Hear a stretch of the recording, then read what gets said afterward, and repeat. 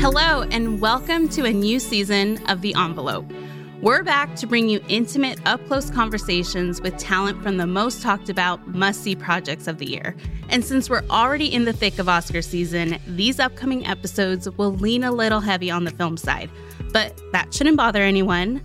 Okay, Mark, let's get into it. Who did you talk to kick things off? Well, we're getting started in high style with a conversation with Baz Luhrmann, director and co-writer of Elvis, one of the top-grossing films of the year so far. A biopic of the genuinely iconic Elvis Presley. The story's told through the eyes of his longtime manager, the self-styled Colonel Tom Parker. The film's drawn raves for Austin Butler's performance in the title role, playing Elvis across the eras of the 1950s, 60s, and 70s, and some head-scratching for the unexpected turn by Tom Hanks as Parker, most frequently depicted as the villain in the saga of Elvis. Now, Yvonne, I was doubly excited for this interview. First, I'm a longtime, deep Elvis fan. I adore his music, and I'm fascinated by his complicated, complex life. But I am also very much a fan of the work of Baz Luhrmann, a singular filmmaker where you know you are watching one of his glittering, overwhelming creations pretty much from frame one. Now, Yvonne, I don't want to make any assumptions here, but I have a feeling that either Baz Luhrmann's Romeo and Juliet or Moulin Rouge were formative movies for you. Oh, Mark, you know me too well. My Romeo and Juliet VHS was definitely in heavy rotation. And so was the soundtrack. But, you know, I had one poster of Leonardo DiCaprio from that film on one side of my bed and one poster of him from Titanic on the other side of my bed. And it was just heaven for me all through sixth grade. But, you know, more seriously, I was maybe like 10 or 11, and I just remember being struck by like the dizzying feel of that film, like the way the camera swirled and the fast cuts, like it's hard not to get swept up in the worlds that Baz creates. So like, I feel like you could spend a whole episode like just getting insight from Baz about his signature like filmmaking style. Well, as much as I couldn't help myself from getting deep into it on Elvis, including why Luhrmann wanted the film to so specifically address Presley's relationship to black music and whether what he did should be considered cultural appropriation. But we did also step back to try to untangle just why Baz makes movies the way that he does. And part of it is his longtime collaboration with his production designer, costume designer, and wife, Catherine Martin. And Baz was actually the one who pointed out she has won 4 Oscars, he has none, and what that can do to mornings at the breakfast table. But I'm going to let him explain all that. So let's go to the conversation now. Baz, thank you so much for joining us today. I'm really happy to be here. I'm coming to you from the Gold Coast in Queensland, the Goldie Wood. You know, to begin talking about the movie, I want to just ask you, why Elvis? You've said that this kind of didn't really come from a place of fandom for you. So I'm wondering what did attract you personally to Elvis Presley and his story? I've had to sort of think backwards, and I looked back at my life. And I recognized that there were moments, more fandom moments than I realized. I realized that if I peel away stories of childhood, that flashes of things that I go, oh, actually, that was Elvis, wasn't it? I forgot that probably I got my grandmother in this tiny country town that I grew up in to copy an Elvis jumpsuit for my Latin ballroom dancing, with the sequins and everything. Mm-hmm. So he was definitely present. I'd forgotten one great moment that came to me. We had this one schoolroom divided into 3 sections. This is primary school, junior school, yeah. And there was the toughest guy, the older boys, you know how that is. And my father, who'd come back from the Vietnam War, made us have very short hair, very clean cut. And so we were picked on heavily because of this.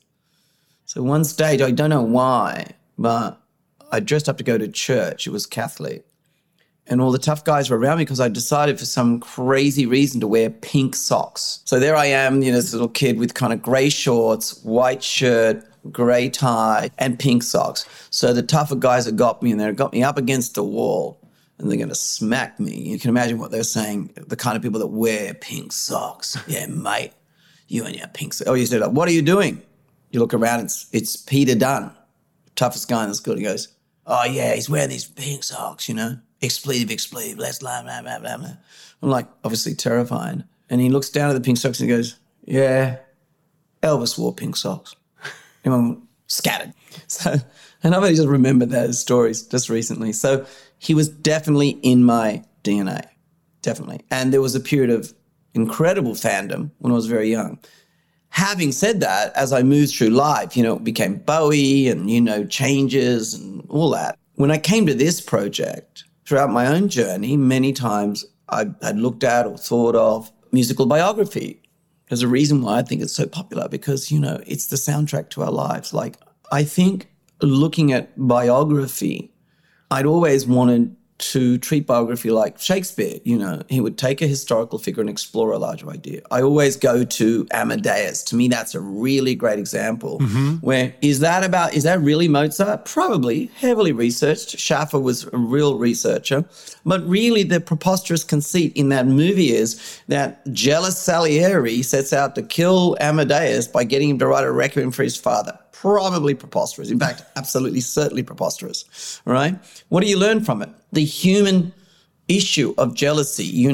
How come, God, when I did everything right, says Salieri, when I was chaste, when I did all the work and I made a deal with you, how come you put genius inside that little pig? And that, to me, is the kind of biography I've always been interested in. How do you take a life, or in this case, two lives really, because it's actually the Colonel's telling of Elvis's life, using it as a blank sheet to explore, I think, the larger ideas for me, which is America in the 50s and the 60s and the 70s, but also this idea of the relationship between the commercial and the artist, the genius of the carnival barker and the cell, which is very American, I think, fundamentally, the cell, and the soul, which is also fundamentally American, which is the bringing together, the synthesis of different elements to make something new. How did you come to the decision that now was the moment, personally, professionally, culturally, that you wanted to make Elvis's story now? Yeah, well, that commitment happened like 5 or 6 years ago. I've been sitting on the Colonel information for a long time. That Colonel ultimately is a carny. Came to the conclusion he saw Elvis and went, that is the ultimate carnival act that shocks and repels but attracts. Came to the conclusion that he could monetize it. Came to the conclusion that he was a genius at monetizing, like he could be as excited about getting an extra 3 cents off some kid selling a cotton candy as he would like screwing over Hollywood, Like it wasn't the money, although that was important. It was the act of screwing people over, the snow job. And he was the snowman. But the more you peel away about Colonel Tom Parker, the more you just go like, this is one of the most out there, gigantuan and extraordinary characters. He's an extraordinary American character and could only really exist in America, at this scale. And to have achieved what he did with a completely fictitious character and have a deep, dark secret, which is why he could not let Elvis, use his wings and fly around the world and expand his horizons, And for you, that sort of essential Americanness that Colonel Tom Parker and Elvis sort of embody, how does that sort of fit into your perception of America? Like, I'm interested in how you come to see the two of them as representing something larger. It's a good question, really, Mark. And I'm not just saying that to be like, good question. I've never heard that one before. But I haven't, actually. And I think where it lands is that having grown up in such an isolated place, in a country on the edge of the world, I'm the ultimate outsider who also happens to be, because I grew up on a diet of American television. I know as much about, Maxwell Smart and the Brady Bunch as any American, right? And then all the films. We had a theater, we had a cinema at a certain time. So I think I'm always outside looking in, but I'm also inside looking out. I mean, we live in New York. I have a great romance and a passion about Hollywood. When I'm in Los Angeles, I love as much the now as I do the old Hollywood, and I have a tremendous respect and love for the craft and the culture that grew up there, and being an insider outsider, I guess, both. I think that's true of the Colonel Elvis story. I think really, absolutely, you look at it and you see the best of America and the worst of America. Think of the heights that Colonel and the Elvis fly to. I mean, there was no precedent for that level of fame, global, and monetization at the same time. No precedent. And they flew so close to the sun, and yet both of them for different reasons. And one could argue that the Colonel was no help here, fell tragically to earth. There became a toxicity between that relationship of success, you know? It's so compelling as a grand American subject. You know, absolute power corrupts absolutely, and absolute success sort of corrupts absolutely too. And for you, what was gained by exploring Elvis's story through Colonel Tom Parker to have their dynamic be sort of like the central focus of the movie? There's two parts to this. There's a very practical one, which is Elvis Presley lives a life that no one should have been able to live in a slender 42 years. Like, he manages to be the poster boy of rebellion, and he's in the crossroads of musical influence from black to country, right? He's that. Then he's like, becomes a Hollywood pop movie star in a river of money. There's the kind of 70s finding himself again, resurrection, and tremendously tragic ending. It's a massive, epic life. So how do I get that into kind of a sitting of 2 hours and, 40 or whatever the number is, 230, whatever I was going to sit at, right? So there's a practical consideration. If you have someone arguing a point of view, you all want to know, why did his life end so tragically? You all think I'm the villain? Let me argue that to you. And of course, actually, what's got lost in the wash, and why part of the reason I wanted to do the movie, is Elvis was an incredible uniter. You can say what you like about him. He was one very spiritual human being. You see that story that I was told to me by the young kid who's now grown up, has sadly passed, Sam Bell, in the gospel tent, where he goes from the blues joint to the gospel tent. That was told to me verbatim. I didn't make that up. Right. So he's deeply spiritual. His safe place was gospel. I think he's always, since child, trying to make up for Dad goes to jail, where the poor are the poor. He's trying to mend things, trying to bring people together. And he's been given this like Orphean-like gift of music, and he's just doing it. It's all about not pulling people apart. There are artists who do that. His was to unite. But in structuring the story around Elvis and the Colonel, so often, so many tellings of Elvis's story, the Colonel is essentially the villain of Elvis's life. And was it important to you that he not simply occupy that role in Elvis? Like, was it hard to sort of figure out how to depict the relationship between the two of them and the actual role that Tom Parker played in Elvis's life? Yeah. Having the Colonel, right, advocate for himself from a sort of morphine dream, whether we agree with the device or not, I had to find some way of saying, well, first of all, the dealio here is it's his telling, Like, it's only ever going to be someone's telling. Like, there isn't the definitive telling. There is just someone tells you their story or his story. Two, it gives you license to tell it in a way in which I was able to use different techniques to layer and compress and jump around. The golden years of Hollywood in it last for about 30 seconds, maybe a minute, I'm not sure, 2 minutes, right? Why? Because actually, if I was telling you the story, all I'd say is, well, it was a revolution and he goes to the army, comes back, the Colonel fulfills it, they have a river of money and he's got everything he wants, but suddenly the world changes. See how much time I took telling that bit? Bang, the Beatles, Vietnam, boom, assassinations, the world shattering. Elvis is no longer relevant. Now we have drama. What's he going to do? Let's stop here. Let's tell this moment of drama. Is Elvis over? Will he be like so many when the Beatles came along, forgotten? Maybe. Colonel's idea is he should become like Bing Crosby and do a Christmas special. I need you fellas to help me get back to who I really am. And who are you, Elvis? Well, sure as hell ain't somebody who sings Christmas songs by a fireplace for an hour. And what does the Colonel think?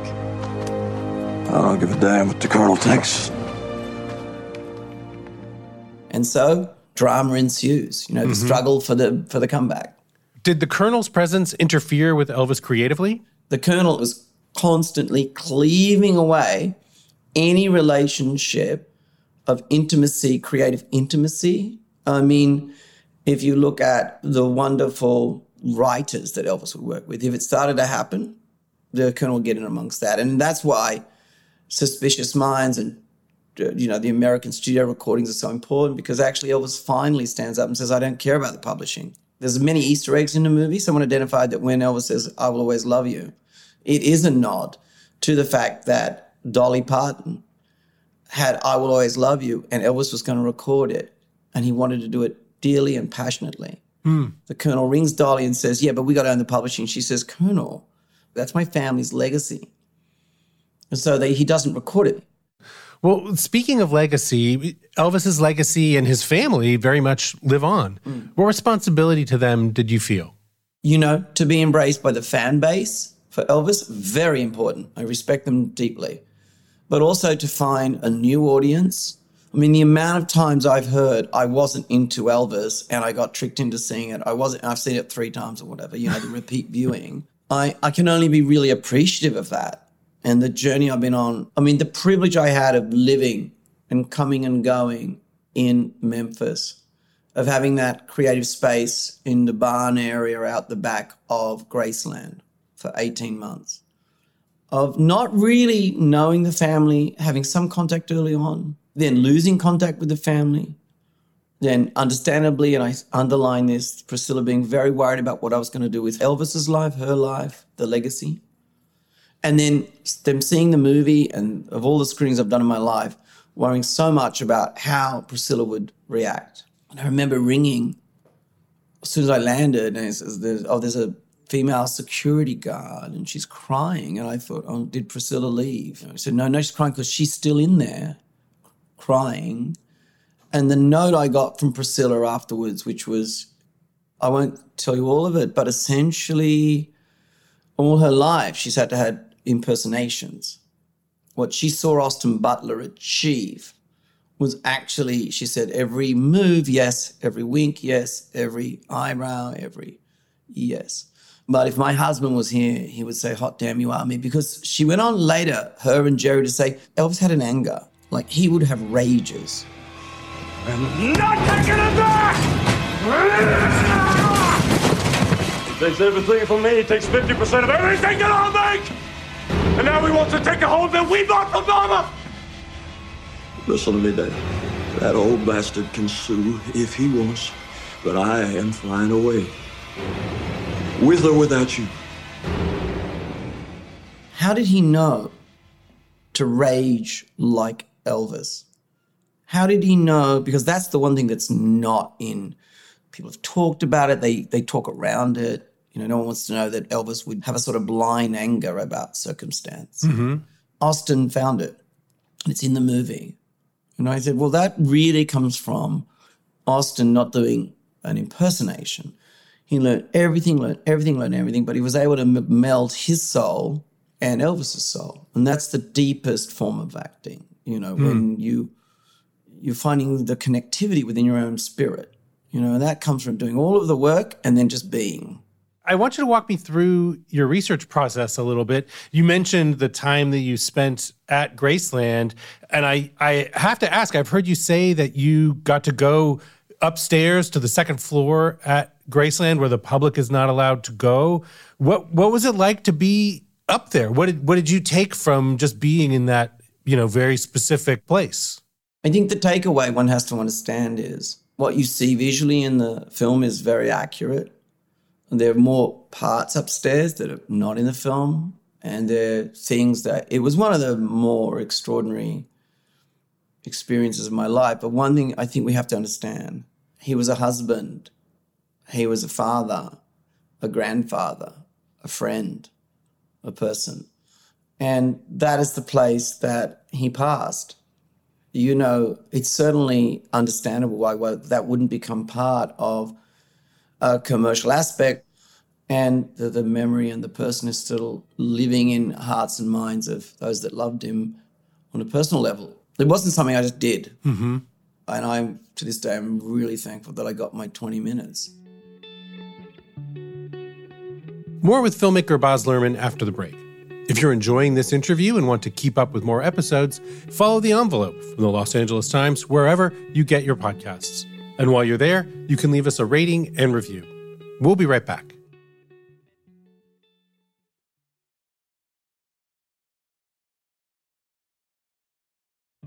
Welcome back to The Envelope and my conversation with filmmaker Baz Luhrmann. Luhrmann's cinematic style is renowned and singular, with music featuring prominently as a storytelling device. So Baz, I wanted to be sure to ask you simply about the structure of the movie, the way that the simple structure of each decade, the 50s, 60s, 70s, each of those sections is punctuated in climax with a big number. You have the Trouble number for the 50s, the If I Can Dream comeback special number for the 60s, and then Unchained Melody for the 70s. How did you come to land on those songs and this musical structure? Yeah, it's a really good question, because one of the things, more than any film I've ever made, is that I had to also copy reality as well as have this kind of storytelling language. I think also, for all of its musicality, the film has these very, very realist, dramatic scenes, like real, absolute, just pure drama scenes, whether it's the breakup between Priscilla and Elvis or it's the firing of the Colonel. Having said that, the power and the height of Elvis's life is so great that, like a tragic American opera, which is sometimes how I, in my mind, think of the story, I think at the end of each act, the only way to actually sum up when words fail you is in a musical execution. Like, you have all the acted drama, and then when you want to heighten what is the actual center or the conclusion of the scene, music does it in a way, music and drama, remembering that, of course, when he's on there doing Trouble, we're intercutting with the Colonel going like, oh my God, like, we've got to stop him. Elvis doesn't really do speeches,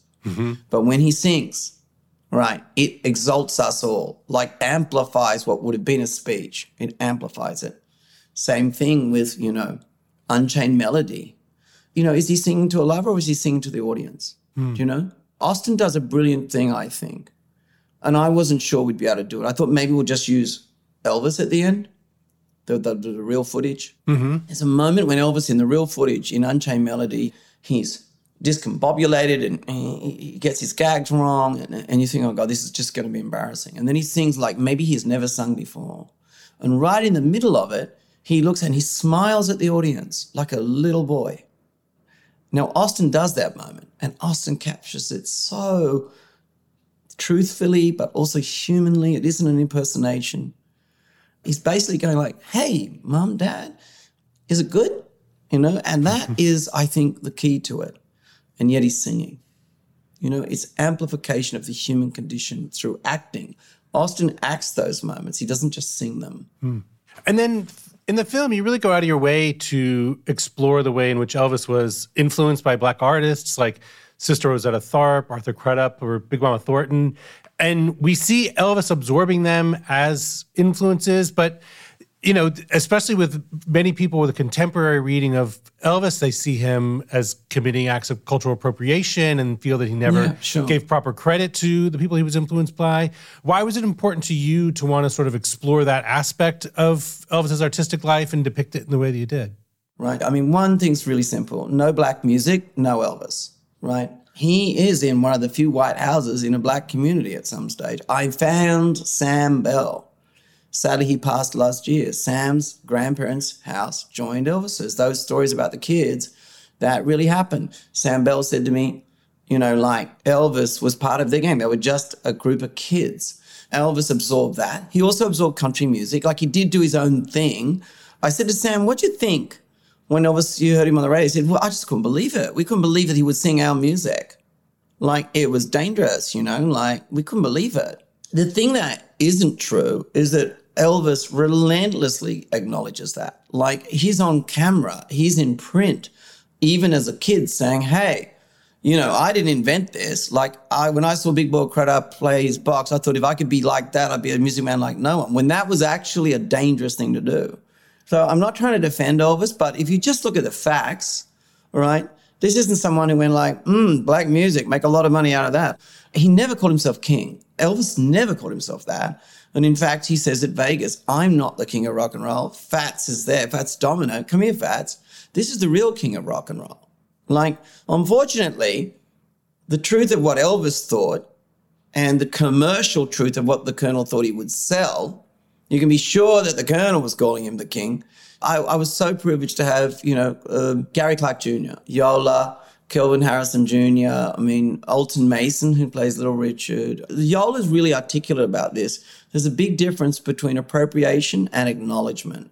To quote Nelson George, who's a great friend of mine, a black music historian, filmmaker, he said, I looked at it, no pun intended, and it's just not black and white. I mean, I think the thing about music is that it moves through time, geography, borders, and politics. Even young people today, like the instigators of hip-hop might not like what's happening to hip-hop right now. They might not. You cannot stop it. It flies above everything, and it ultimately brings people together. And I'd like to take a step back to talk about the way you've developed this very specific sort of visual language that when people watch your movies, they know from the first moment that it's one of your movies. And I'm interested to hear you talk about how you would describe that style and also what it means to you. Why do you like working in this kind of layered, immersive way? Yeah, it isn't just visual. I developed the written word with collaborators. I developed a visual language with collaborators, most notably, Catherine Martin. I am married to her. She does that for Oscars. It's hard at breakfast, Boom, boom, boom. Hey, sweetie, right? But jokes aside, I also develop a musical language in parallel with the movies. So there are like 3 scripts, and I use all of them in equal density. Now, I've thought about this because I can definitely do a realist drama. I come from that background, and I can do it. And I would like to do it, but people do that much better than I do. But I think your whole journey as a storyteller is you've ultimately got to accept the way you tell things, and if you're with me around a dinner table, probably the way the movies are is the way I tell things. I sort of jump cut, I run around, I join all sorts of dots, and I sort of bring it back, hopefully at the end, where there's a larger point and you get it, and there's a bit of irony on the way, but there's a lot of truth. I hope that's kind of how I tell stories. And I think the closer you get to telling a story the way you actually are, the more honest it's going to be. Now, is it going to fit inside a box? Probably not. I've now kind of surrendered at my advanced years to this is just who I am and how I tell it. I will say, though, it's interesting having been at the birth of hip-hop doing the Get Down, that revolution, which everyone went like, well, that's very much taking all sorts of other pieces of culture and making a collage and something brand new rises out of it. Actually, the more I look at that, the more I understand that I'm kind of like that myself in that I'm obsessed with taking the past and living it. I would live it forever and not make the movie. But taking all these layers, collaging it, and then a kind of something new rises up above it that is informed by all these layers. Now, hip-hop is now the dominant musical language, pop is still there. But even BTS do hip-hop, they draw from hip-hop. It's just dominant. So there was a time when that was that's crazy, those crazy kids, taking records and making new songs. How is that music, right? It's collage. And I think I sort of belong to that. Now, it speaks to music, by the way, just because in the music I've done, right, I mean, even the original works we do, you take something like Doja Cat's, Hound Dog. It's not that she's Big Mama Thornton. She's translating the words of Hound Dog that were really kind of edgy and offensive and street and sexual into a modern language so that a younger audience can understand what it was at that time. There's what it was and then what it felt like, right? So that's a mechanism. That's just a device. So I guess the point I'm making is that it's me. I'm stuck with it. I'm trying to do it in a way in which it is inclusive. But I don't think I'm alone. I think that it turns out that filmmaking always, storytelling always, the stories don't change, but the way you tell them and how you reach new audiences or how you open to everyone, that changes too. And that's my thing. I don't want to deny anyone into the story. And so that's why I have a way of telling, I suppose. And then I don't know if you saw, but your fellow Australian, an avowed Elvis fan, the musician Nick Cave, he was actually asked about Elvis, the movie, and he had kind of a really interesting take on it. He felt that you shouldn't have had to use the footage of the real Elvis at the end of the movie, that you should have somehow kind of gotten there without it. And he felt that you kind of missed something of the tragic splendor, is the term he used, of the end of Elvis's life. And I'm wondering how you feel about that. Well, I'm a great fan of Nick Cave's. He's an icon in my neck of the woods. Look, honestly, there's 100,000 things in the movie where people go I wish he'd done that and not this.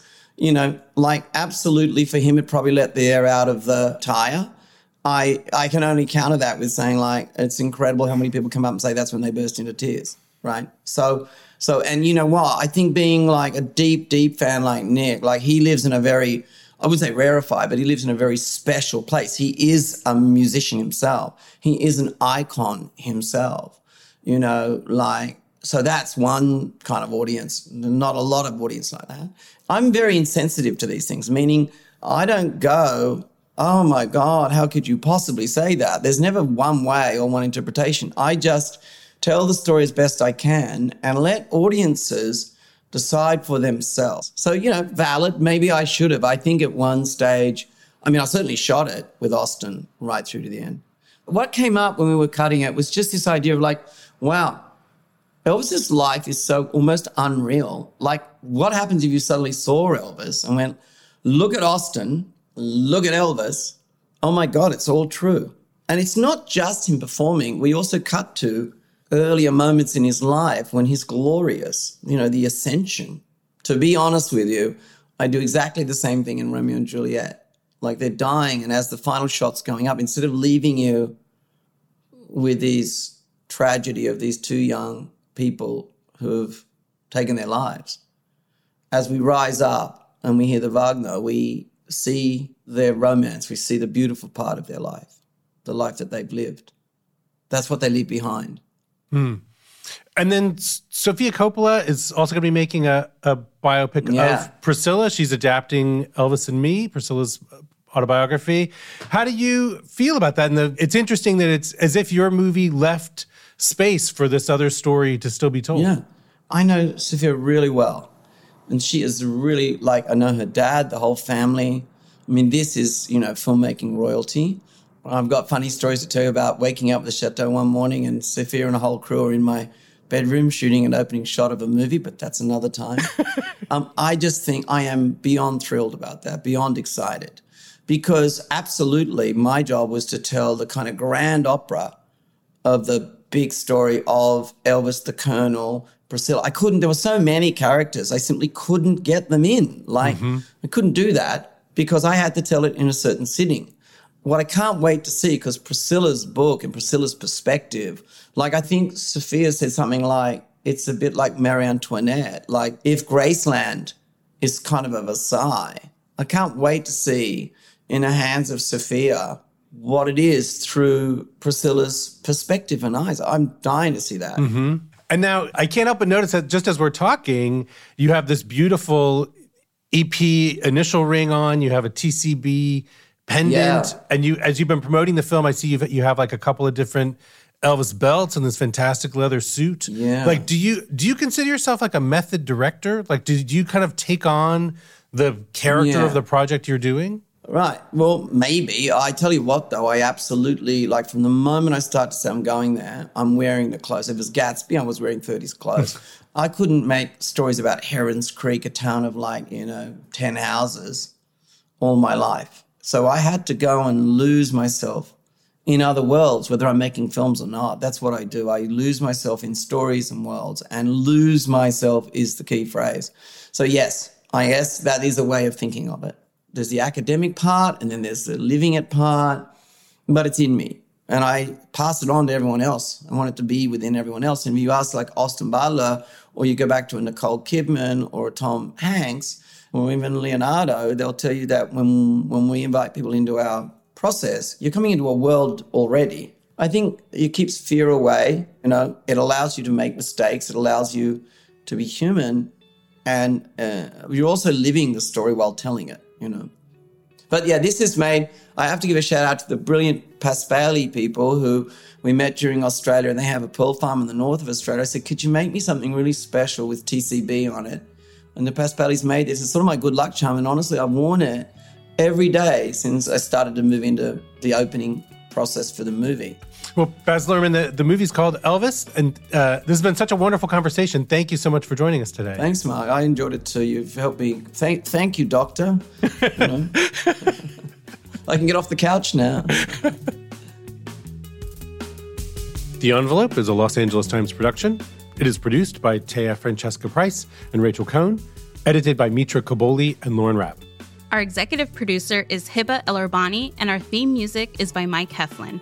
Special thanks to Matt Brennan, Jasmine Aguilera, Shawnee Hilton, Elena Howe, Kayla Bell, Patricia Gardner, Dylan Harris, Brandon Sides, David Viramontes, and Vanessa Franco.